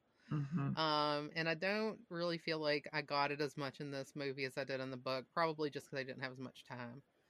But in the book, like, you can really tell that Lizzie just has a crush on Wickham because he's cute and he's really funny and clever and easy with company, you know, and he's really good at getting people to like him, and she just falls for it hook, line, and sinker. And just kind of has a, you know, has like a partiality for him from the get-go, and is just ready to believe that Darcy has treated Wickham poorly. And it takes quite a while, you know, for her to get that she has been wrong. And it really doesn't totally happen until he takes, you know, he runs off with Lydia, which is like the most horrible thing that could possibly happen. You know, at that point she finally gets it, that Wickham is a piece of shit, which, you know, everybody's kind of been indicating toward for a while. Yeah, and it's so easy for her to believe Wickham because Darcy's only been a prick to her, so like what else is she going to go on? You know, but I think that's so true. I mean, the thing about Darcy is that, you know, he really does mess up in so many big ways, but he is actually remarkably quick to, you know, do the right thing. Like, you know, you were talking about how that's, you know, he has this really, really strong moral compass and this really intense sense of duty. And, you know, even though what he did separating Jane and Bigling was wrong, you know, you also like really believe that he did it with the best of intentions, that he really did not think that she loved him, and he really did not think he couldn't see any reason why they would be a good match. And you know, that was kind of stupid on his part, but once he really got it, he gets it. And yeah, the Bennetts are ridiculous. And the Bennetts are, I mean, listen, they're wrong. ridiculous. Yeah, he's not wrong. They are wackadoodle. They are nuts, and they're totally inappropriate. You know? And they wouldn't fit into the society that you know they run with. You know, Caroline Bingley is just the tip of the iceberg of these kind of judgmental upper crusters. You know, that are going to be listen. I would pay good money to see a scene of Mrs. Bennet meeting Lady Catherine de Bourgh for tea. You know, like I would really just go for that so intensely, because they really only meet when Lady Catherine shows up in the middle of the night to, you know, yell at Lizzie about how she's, you know, trash and can't marry into her family, and they don't really interact. But you know, I just feel like if you think it's bad with her being with Caroline Bingley, if she got in Lady Catherine's face, I mean, there would be like bloodshed, I'm pretty sure. You know, she's a scary woman. Yeah, it's true. I mean, they wouldn't really fit in. They are ridiculous. And Lizzie does start to really see that, but it just takes her a while. Like, you know, the whole thing with her is that even though she does have some hardship to deal with, it's mostly in the future. Like, you know, up to the point where Bingley shows up and Darcy shows up, they haven't really had to deal with a lot of great challenges personally. Like, not that I can see. You know, they've been pretty well taken care of. They have a nice place to live. It may not be, you know, a huge estate, but they're doing okay. They're getting by. They know that there's this looming disaster somewhere far down the road, but it's not like, you know, they've really had to deal with a lot of super hard things. But, you know, then these things start to happen, and it does change who Lizzie is and how she deals with things and how she views things, as she does have to deal with these hardships. Whereas I think we could say that Darcy's probably gone through some difficulties in his life already. You know, he's already lost his father, presumably his mother at some point. He's dealt with this profligate Wickham, who's tied to his family, and is trying to abscond with his younger sister, who he loves very much. You know, and he keeps having to bail this asshole out like constantly. And he's never going to stop now. But, God. You know, it's the first draft of this novel is called First Impressions. And I think that would have been a really good title as well, because it is very much about, you know, making a first impression or having a first impression of somebody and how that impression changes, you know, and how difficult it can be to have that impression change, because everybody in town is convinced that they know who Darcy is after that first ball. And even to the point where he's proposed to Lizzie and she's accepted, and he's, you know, they're trying to convince her father, who's generally very insightful, you know, at least in some ways with Lizzie, is like, but you don't like him. You know, everyone's like, but Lizzie hates that guy. Why would she think about marrying him? You know, nobody gets it, because everybody he's a proud, still unpleasant thinks, sort of fellow. Yeah, everybody still thinks he's, you know, a pompous jerk, and they, you know, he can't do anything because he's already been categorized. And you know, the same thing with Wickham. Wickham is like a pleasant, nice guy, and everybody thinks he's great and likes him. And even after he runs off with Lydia, and this does start to piss me off, frankly. Like, I kind of am with you with Lydia, that she's idiotic but harmless. But then when she runs off and then comes back married and acts like everything's great, I want to just throttle her until she does, basically. And maybe Wickham too. I mean, Wickham really... stab him and throw him off a bridge, he's done. But like, But also, like, she's a child, I mean, that's the thing that, like, kills me about the whole thing is that, I mean, she's literally 15 years old. And, it's not totally clear to me how old, I'm assuming Wickham and Darcy are about the same age. I mean, I always thought that they were like probably in their 30s, like early 30s is how I read them.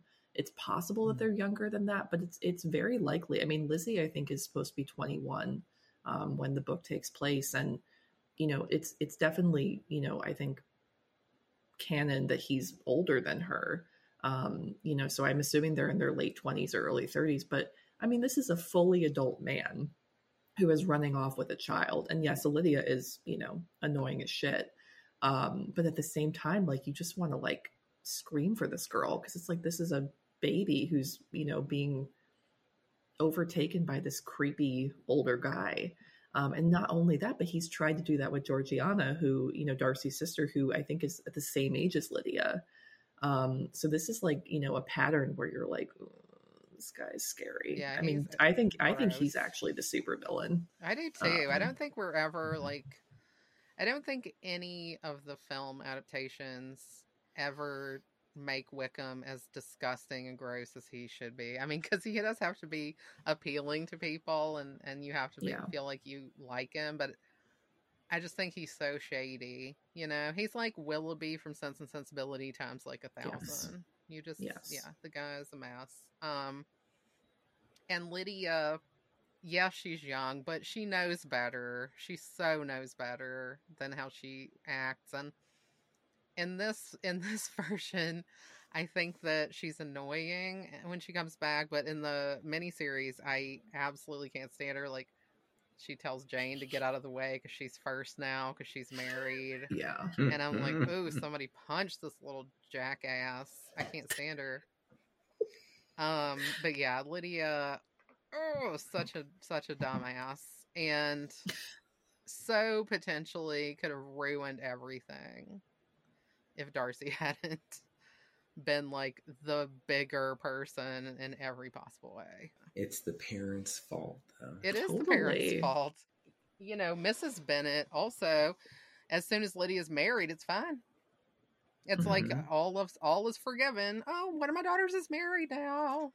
Well, I love that scene where she's, absolutely beside herself, just lying in bed like she's about to die, because her daughter's run off. And then she gets word that she's married and suddenly she's like, I'm healed. And she like runs out of bed, after like, acting like she's 20 seconds from death and, just runs down the stairs, prepare the dinner, get everything ready. And I mean, that's Brenda Blythen just being like a comedic genius that she's able to switch like that. But yeah, I mean, it's really kind of wild, like all of a sudden your 15-year-old is married to this creepy old man and you're like, oh, this is great. Happiest day of my life. A daughter married. Yeah. What could be better? It's kind of like, if you think about it, it's like Moonstruck. It's like Danny Aiello's with the mother, right? And then she gets up, she cooks, right? It's exactly what you're saying. So it's like all of these things, that are in these stories. I mean, they come back around. That's amazing. I'd never made that connection. I love it. Yeah. Yeah. Yeah. She ate a meal that could choke a pig. Oh my God. Oh my God. Yeah. Yeah. So who is do you guys have a favorite character? Is it too hard to pick? Well, I was going to ask if you were a character in this, who would you be? That's a good question. Because I already have some ideas for all of us. Oh, do tell. Danny. Do tell, Danny. Danny's reading us all to filth out here. I mean, that's a hard question. I think everybody would love to say that they're like a Lizzie. When I first read this, I felt like a Lizzie. My teacher gave me a little packet of note cards that were Jane Austen quotes. And one of them the reason that she bought it for me is because one of them had follies and nonsense, whims and inconsistencies do divert me, I own, and I laugh at them whenever I can. And she's like, that's so you, which it is, because I am nothing if not like delighted by absurdity at all times. Yes.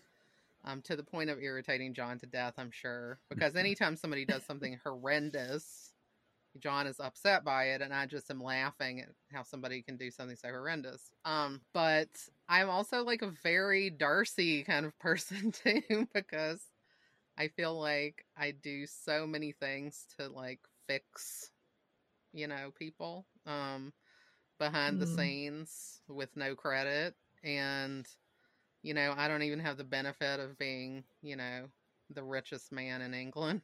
So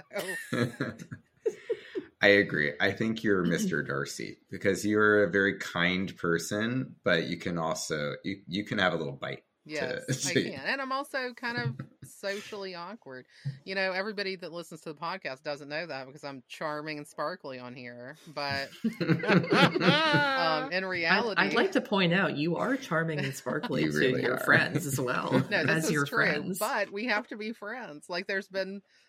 I couldn't tell you the number of times that I've had to go to a party or whatever with people I don't know. And by the end of the party, I'm practically, on the floor doing stand up or something, And I've had people who are the kind of people that really tell you what they think saying, when you first got here, I thought you hated all of us. And you were really quiet and you seemed like you weren't really happy to be here, but you really changed after we got to know you a little bit. And I'm like, well, that's about as Darcy as it can be, isn't it? Yeah. It is. Yeah. I think that tracks totally. You know who I think you are? Who? Oh no. On your Mr. good Collins. No. No. On your good days, you're very much a Lizzie. No, I'm more of a Jane. No, you really I think so, but I disagree with you. I think I'm more Jane. You're going to say that I'm Mrs. Bennet when my nerves get the best of me. You're so Mrs. And I actually have a quote I'd like to read to demonstrate why. This is excellent. Tell him what a dreadful state I am in, that I am frighted out of my wits and have such tremblings, such flutterings all over me, and such spasms in my side and pains in my head, such beatings at heart, that I can get no rest by night nor by day. I rest my case, you are Mrs. Bennet. No, that is literally me. Well, I don't know what to tell you. You married someone who has OCD that manifests as hypochondria, and is just like a clinically insane person. So that's your fault. Yeah, Danny and I joke about this all the time because the scene in Pride and Prejudice where I think it's towards the beginning where Mrs. Bennet thinks that Mr. Bennet has not paid a visit to Netherfield Hall to like secure their daughter's future. And she says, "Oh, you tease me. You have no regard for my nerves." And he says, "On the contrary, my dear, your nerves have been my constant companion for these 25 years. That's literally Danny. I've said that to you. You've said that to me. Because while I'm, our daughter is 2 and, I'm not going to try to marry her off, but I am just probably the most anxious person who's ever lived. And, I do often have flutterings because I'm so nervous. And Danny, I think sometimes we really do have that exact dynamic where I am just like beside myself with anxiety. And you're sort of like, in 30 Rock where Liz Lemon is throwing up and Jack Donaghy's behind her with the broom going, "They're there." That's sort of like, that's amazing. Not really. You're a very loving husband, but we do sometimes have that dynamic. But yeah, I actually do think I'm more Jane than Lizzie. Why? I would like to think that I am Lizzie, and I think in some ways I am, but I also am very much a Jane in that I am extremely dutiful. And oftentimes, and I think it's changed as I've gotten older, but I think that like, growing up, I definitely had this sense of like duty and this sense of needing to be together for everyone, and like needing to keep my own stuff, inhibited in order to keep the peace in the family. And that's definitely like, the vibe that I've had, like, being a caretaker to a lot of people in my family. And so I think it's changed as I've gotten older, and definitely like, just with, now being in my 30s and like trying to, move away from that. But I don't know. I think I would like to think of myself as more of a Lizzie. And I think that I do have some qualities that, you know, I think are similar. But whenever I see Jane, you know, and I love Rosamund Pike in this, I think she's a great Jane and really humanizes her more and gives her more of an interiority and like a, you know, an ownership over her own life that I think is really important, because I see that in Jane in the book. But I just think I'm a Jane. I don't know. I just like, I feel really connected to her, you know, and I don't know. There's a lot about her that I think is very much how I operate in my life. She's very to herself. Like she, yes, you know, even Lizzie doesn't know everything about Jane. Like Jane kind of plays it close to the vest all the time. I really like her as a character. And it's funny, when I first read the book, I wished I was more like Jane. But because I felt like, you know, she's more of kind of like the ideal person, you know, in the world of this book anyway. And I just don't see myself that way, because I cannot keep my opinions to myself. Like I can keep my emotions to myself. Opinions, not so much. Thus the Mr. Darcy is back again. Yeah, because Darcy, I mean, that's the thing that, again, I feel very akin to Darcy. Like, when he's had it, and you're going to hear about it, and you're not going to not hear about it. Like, you know, when he feels like he's right, and you're trying to tell him he's not right, you're going to hear a lot about how you're wrong. And John has heard a lot in his life. He's heard so much that he probably never wants to hear any of it again. But yeah, I mean, when you get in an argument with me, it's like arguing with like a lawyer.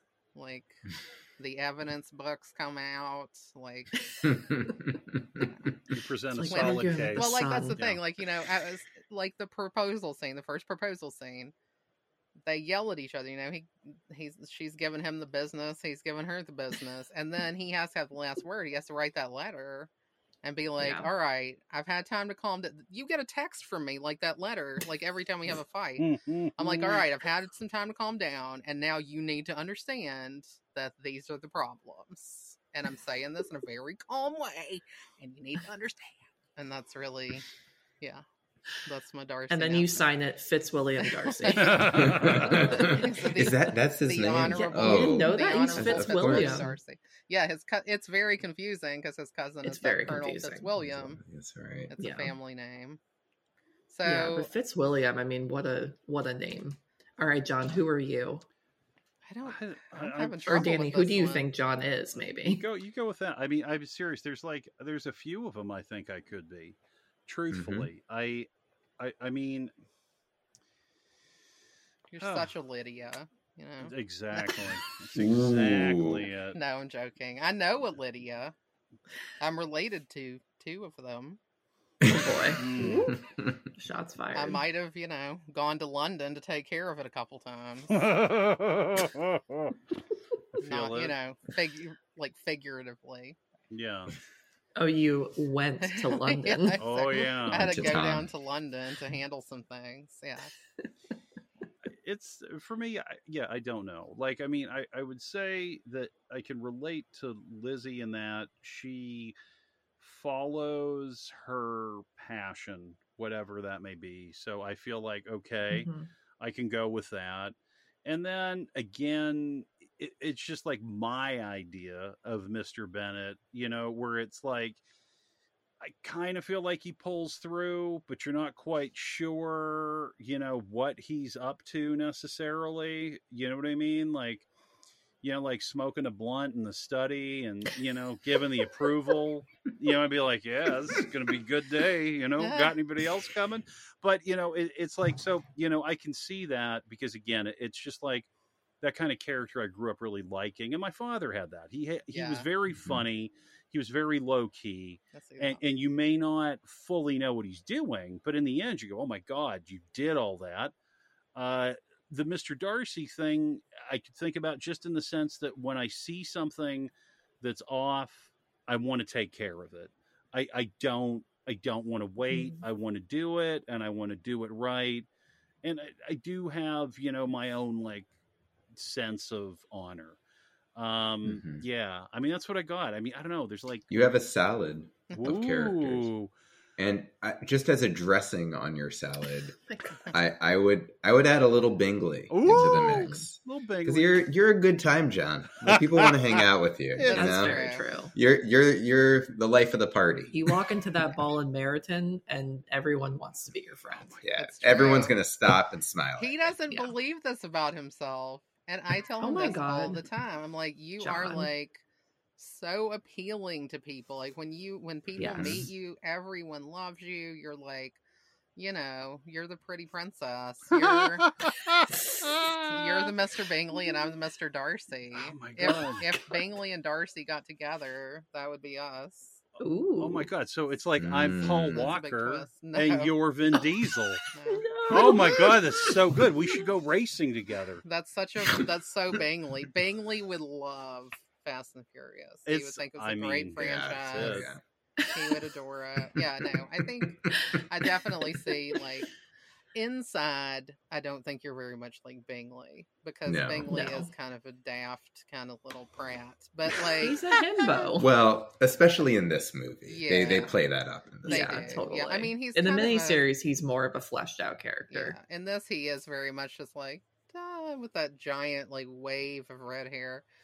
But yeah, you know this is like the way people respond to you is more like a Bingley because people do love you. If you showed up in town, everyone would be like, "He's a Netherfield. We must go." Yeah, and He he's has 5,000 a year. but he's also like a really good natured guy. You know, he's just friendly and nice to everyone, and you know those Yeah. are good qualities that you have.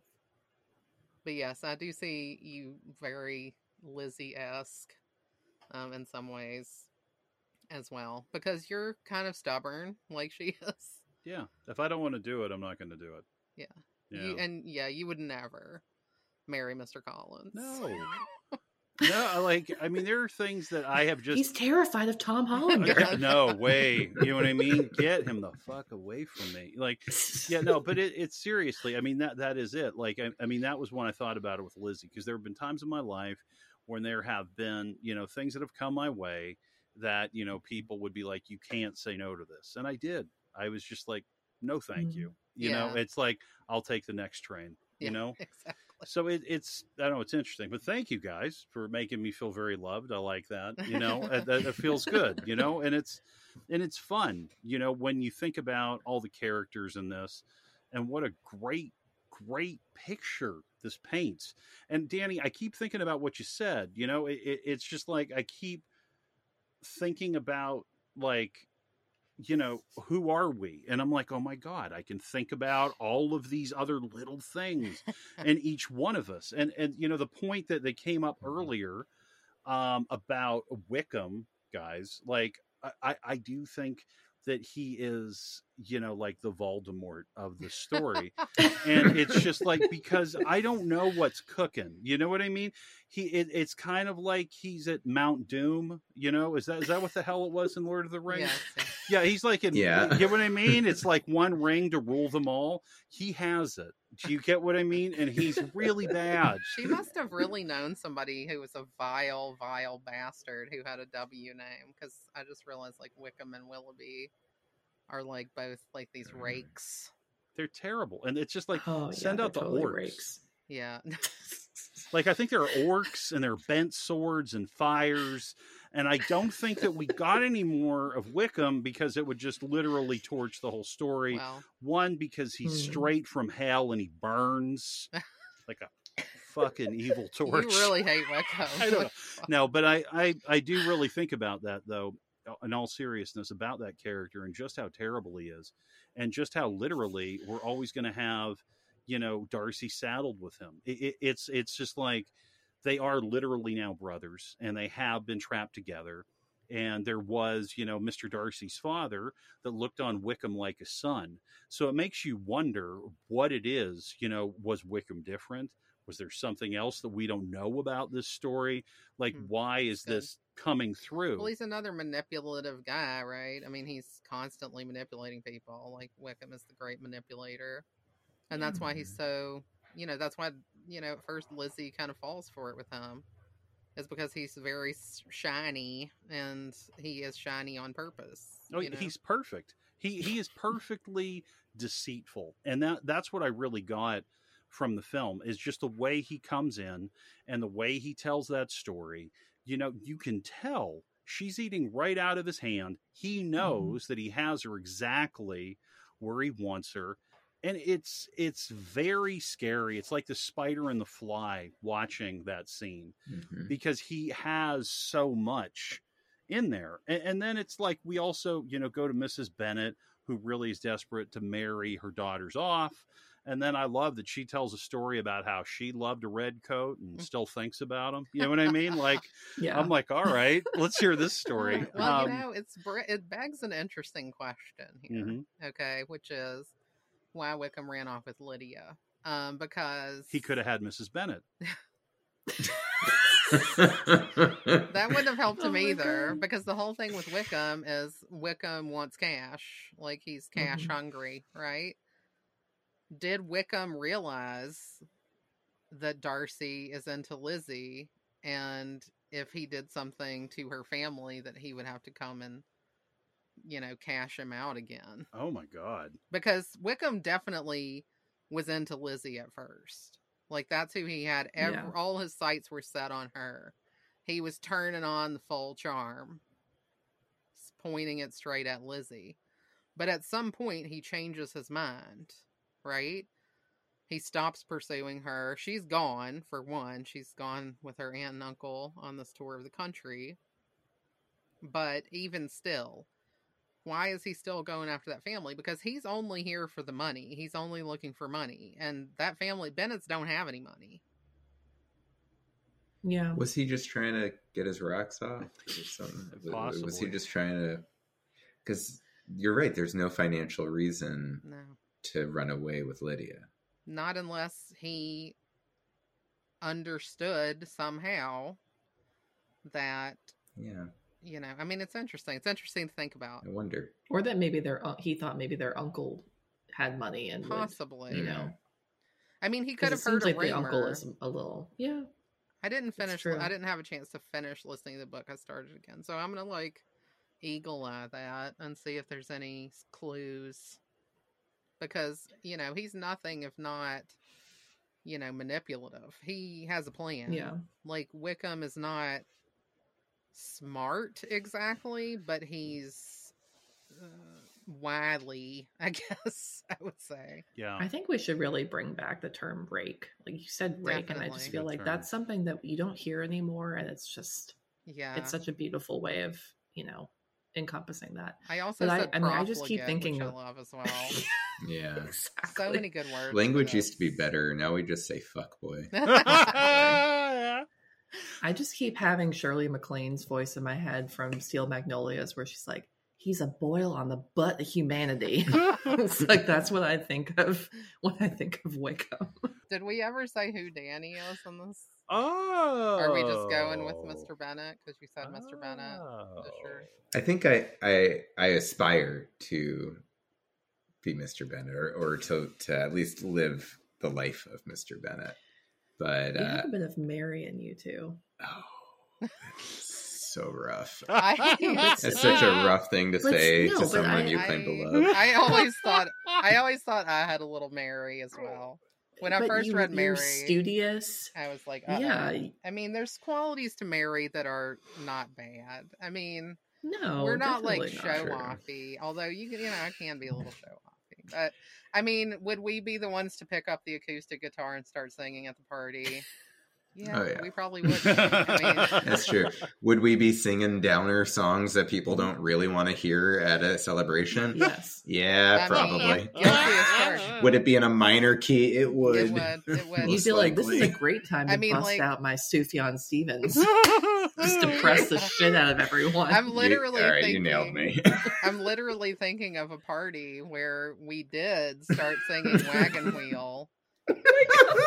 And Alex Tennant was actually playing violin with us. Yeah. I mean, it was when we were singing Wagon Wheel in harmony and bumming everybody out.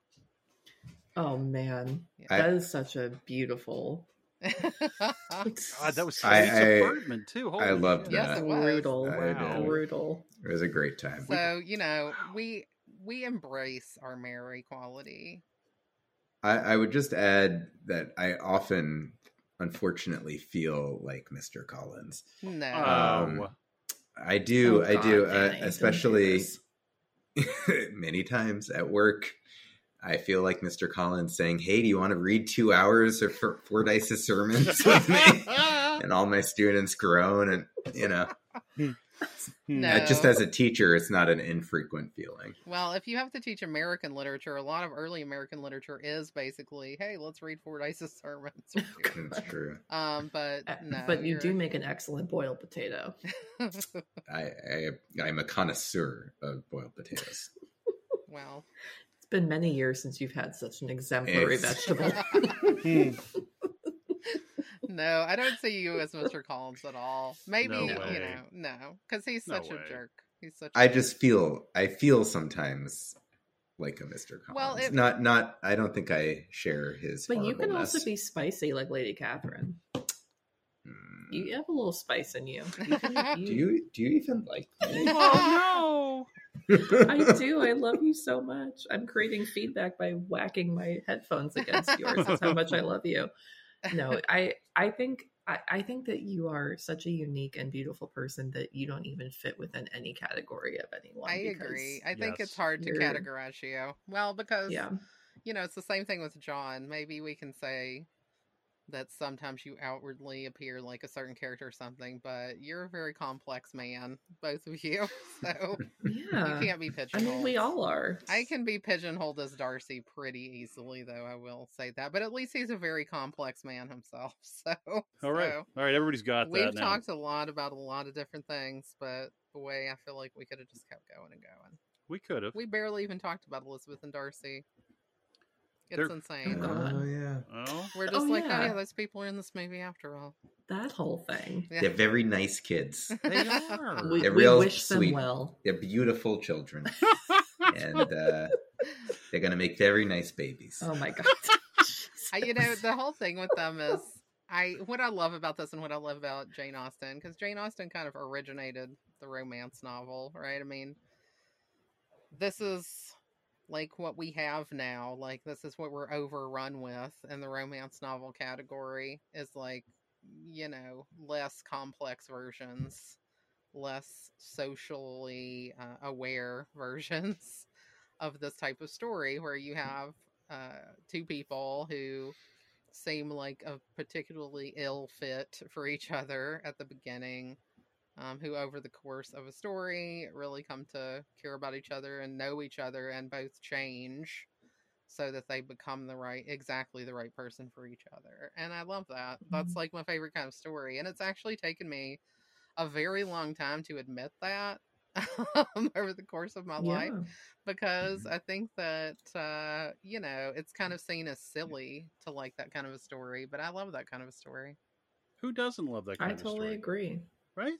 Yeah, I think it's a beautiful thing. I mean, this is, such an original and pure version of that. It's like these are two deeply imperfect people who, are really like shown in both the film and the miniseries and in the book. Like, they're not these, these hero heroine who can do no wrong, and they're sort of just like propped up on all their good parts. Like, you really do see them screw up a lot, and you see their faults very, very clearly. But you also see that there is something that they both need from each other. Like they both have qualities that the other person doesn't, and they're able to, I think, bring those together into like a really special connection. And I agree with you. I mean, I think a lot of times, like, I think a lot of people just have a stick up their ass about Jane Austen, where they just look at it as frivolous, or they look at it as, these are silly stories that, girls like because it's romantic and ribbons and whatever, and balls and dancing. And I think that that's really just like missing the mark here. I think a lot of people just don't even give Jane Austen the time of day because they have this like preconceived notion of what it is. And, she's shrewdly funny as a writer. I mean, she just is so sharp-witted, and I think really just understands, she sees people for, I think, who they are, and is able to paint these really intricate portraits of, people who are not perfect, but are still worthy of love and are able to find each other despite really like doing everything possible to screw it up. And that's a story that I think is like, that people always need. And that's why I think this is such a comforting movie, is for that reason, is like, obviously I've seen this a billion times and I always know what's going to happen. But it is sort of a really amazing portrait of love in a lot of different forms, like, the sibling love, the parental love, the friendship, like Lizzie and Charlotte, I think just have such a beautiful friendship and this connection with each other that, really like makes me really emotional. Like it's a very important friendship for both of them. And they also are so aware of, the forces that are going to keep their friendship from being what it is when they're kids. Like they see that, like, now Charlotte's being taken away. She's going to live with Mr. Collins, God help her. And nothing is ever going to be the same. And they're trying to keep their friendship, despite all of these forces in their lives that are kind of like pulling them apart. Yeah, it is very disruptive to people who, really didn't experience things like that very frequently. I mean, Yeah. I didn't think about that much, but it's true. Like, they've lived in the same home their entire life. They've run with the same families and known the same people.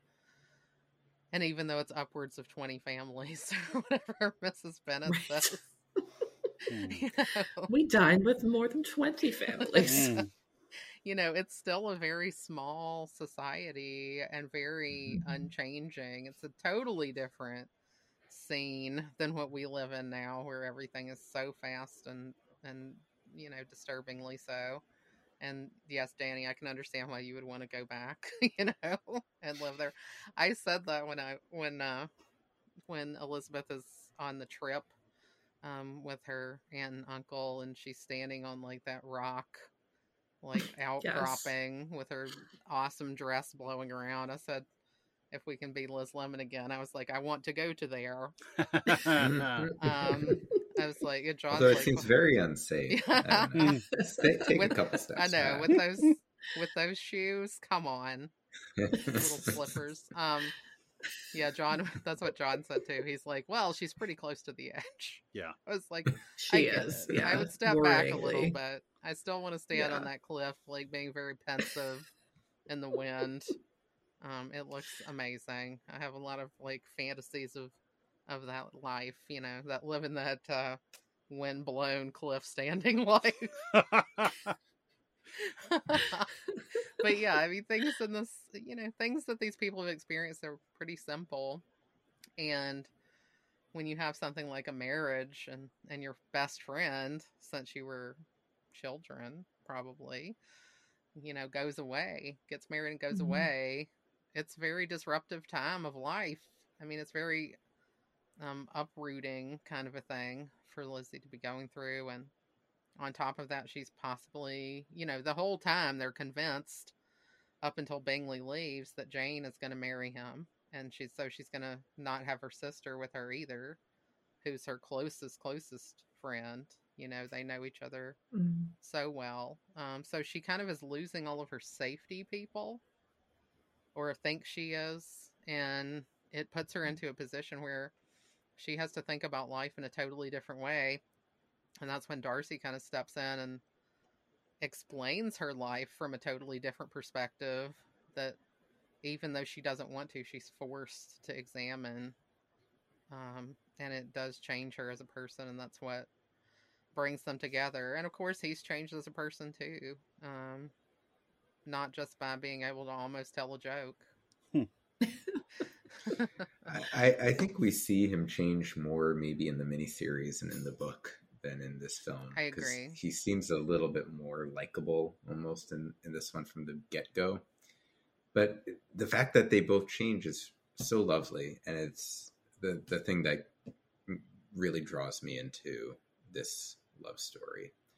And someone I respect once told me that one of the best parts of a relationship is that it forces you to confront things about yourself that you wouldn't otherwise have to confront. And I think we see that with Elizabeth and Mr. Darcy. Absolutely. Yeah, I think you're right about your read of him in this, that because like even after they have this big fight, he isn't very unlikable for long, you know? You almost instantly see how he was right and she was wrong. So I think this version of Darcy also he doesn't keep it to himself as much as Colin Firth did. When I think about the part where Elizabeth is at Pemberley, you know, with her aunt and uncle to do the tour, and Darcy just happens to be there. And this Darcy is delighted instantly to see her, and you can tell. You know, and he basically said, "Oh, I'll never bother you again." And then instantly it's just like, "Oh, I'm still madly in love with you." Like, yeah. You know, whereas I do think Colin Firth played it a little closer to the vest there. I don't think he instantly went back to outwardly accepting her.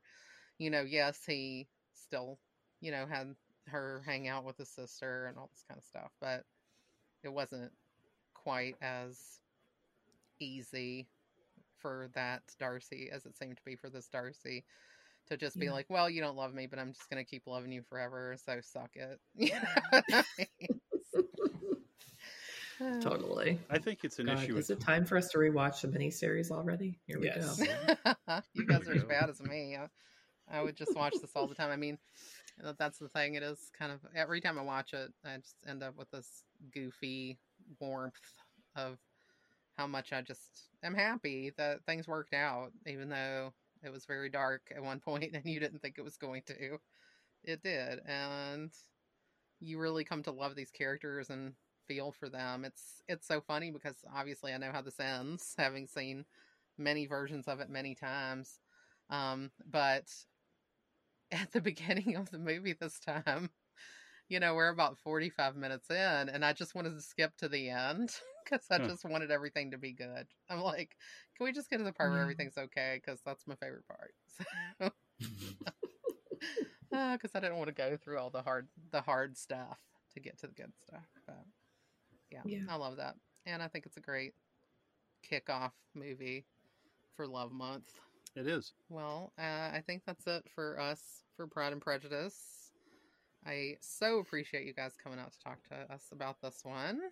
It was great. Oh, thank you. Thank you so much for having us. It was really fun to talk about this movie with you.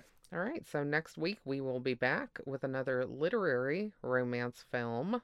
This time it is the 1999 Taming of the Shrew adaptation, 10 Things I Hate About You. So join us next week for that. And until then, as always, stay comfy. Stay comfy, everybody. Stay comfy. Stay comfy.